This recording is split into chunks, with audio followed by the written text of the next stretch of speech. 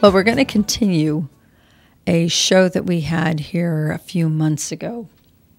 And I got really good responses on this one. Again, none of these are scripted shows. You've got to understand that. They're all kind of coming from the experiences of the previous week or the previous month. And I write stuff down on my various notepads. But this particular show was the 5 myths of HR. And I got some really good responses on it. So I thought I would continue it. So this is the 5 additional myths of HR, and we'll just keep continuing it because there just are so many. I kind of mentioned that last time. It just amazes me as I talk to individuals, and it doesn't matter how long they've been in HR. It doesn't matter how much experience or education they've had. There are just things out there that people have grown accustomed to. They're comfortable believing a certain way or working a certain way. So here we go, because we're going to attack 5 more. And let me see if any of these resonate with you and your team. One was just this morning. And the gentleman looked at me and he said, okay, so we have a holiday on Monday, and I pay 8 hours a holiday. But they're going to come back and work Tuesday, Wednesday, Thursday, Friday. So if one of my employees works over 8 hours between Tuesday and Friday, is that going to be overtime?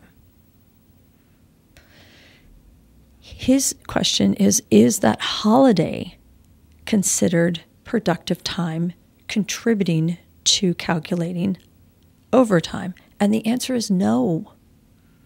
The answer is no. So, and I've got one company that does this. They just do it because they're extra nice and super generous.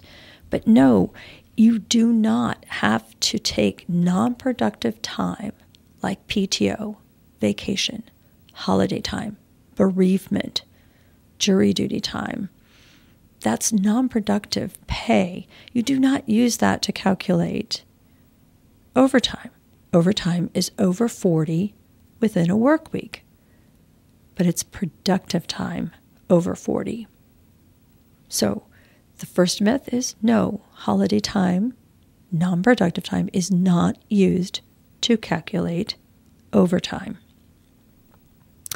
Myth 2, well, I'm going to hold that person's check until they return all their equipment and their uniforms, because I'm not paying them until they return that.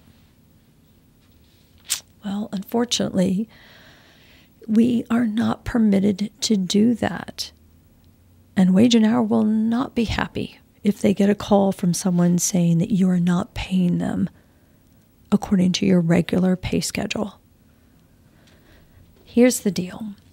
Yes, we want to collect equipment. Yes, we want to collect uniforms. If they know that keys, credit cards, all that stuff, company equipment, if that's all supposed to be returned at the time of termination, then yes, we definitely want to collect that. And there could be repercussions if they don't return it. But the repercussions cannot be that you hold somebody's check from them. Now, that's hard to swallow. I get it. But if you've been practicing that, you need to change your policy on that. There are ways of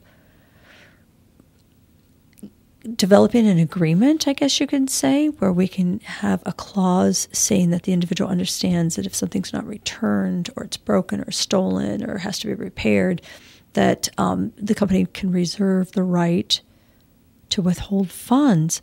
But the state of Kentucky doesn't allow you to do that, and they're not the only state that prevents companies from doing that. So it's not a common practice that I encourage all employers to use. However, I understand the reason why you would want to do that, but myth number 2 is that you can hold a paycheck in waiting for the return of company equipment. And guys, you just can't do that. You can't do that. Find another way. Myth number 3. Our time clock is going to start at 7 o'clock. So it doesn't matter what time the individual gets to work prior to 7 o'clock. They're going to be paid from 7 o'clock on, and I don't have to do anything about it.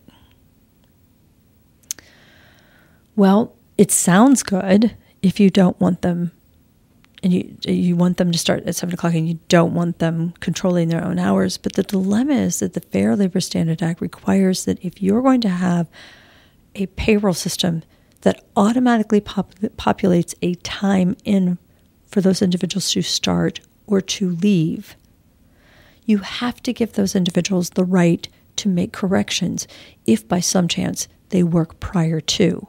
So let's say the gentleman gets to work at 6:45 and somebody in the break room, as he's waiting to start a shift, starts talking about work, or someone looks at him and says, hey, can you empty that trash can? Or, hey, could you go pick up a box over in such and such department? We'll need it to start at 7. If he is asked to work and that puts him actually starting at 6:45 versus 7, he has the right, and you have the obligation to make sure that that 7 o'clock is correct and shouldn't be changed to 6:45. So you can't just assume that if your time system starts at a certain hour or a certain time, that those are your only obligations. In fact, Wage and Hour has found a number of companies preventing employees from collecting overtime, and we probably should do a whole show on that, where they manipulated or they altered and the employees knew nothing about it. They just simply accepted the fact that, well, that's what they put on my timesheet, so that's what I get paid. And again, remember, that time adds up fast. Can you control the overtime? Yes, you can control overtime, but you can't prevent it. You can't manipulate time to prevent overtime. So there's myth number 3. This one came up. Myth number 4 came up this morning, actually, again, at this workshop that I put on. It's every medical plan, whether it's dental, vision, medical health, even life insurance policies, 401k, retirement plans, anything like that, they all come with an acceptance or a waiver.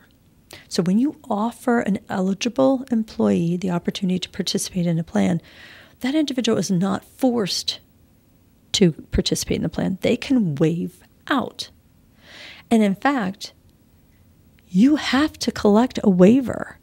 You can't just offer it to them, and if they say, yeah, I don't need that paperwork, I'm not going to participate, just walk away.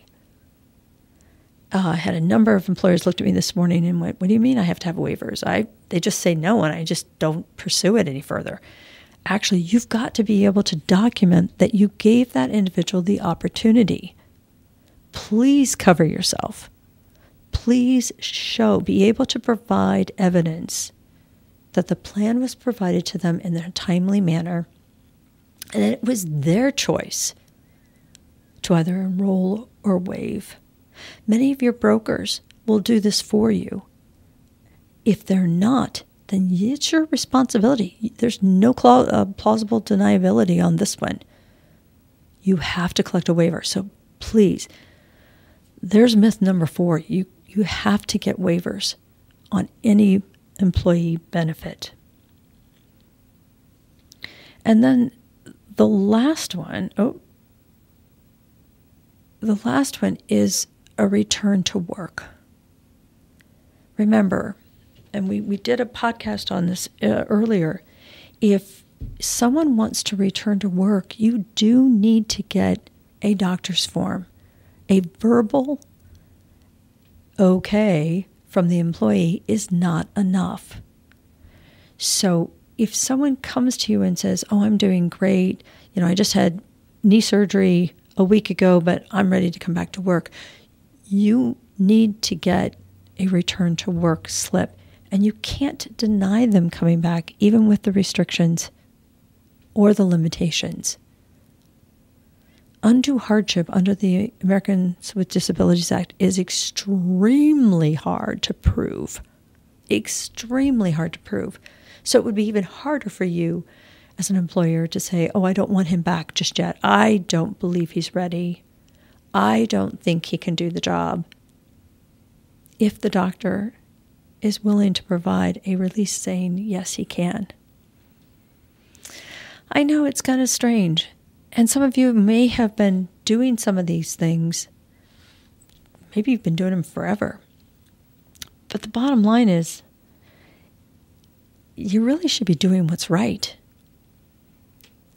And when we started the human resource, we had just that in mind, providing you with knowledge and solutions so that you can stay compliant with employment and labor law. My name is Pandy, and in the 40 years I've been doing HR, things have changed so much. And it's hard enough just being a consultant. I can't stop wanting to teach all of you and share what we have here. So keep giving us your feedback. We love to hear it. Thanks for watching and listening.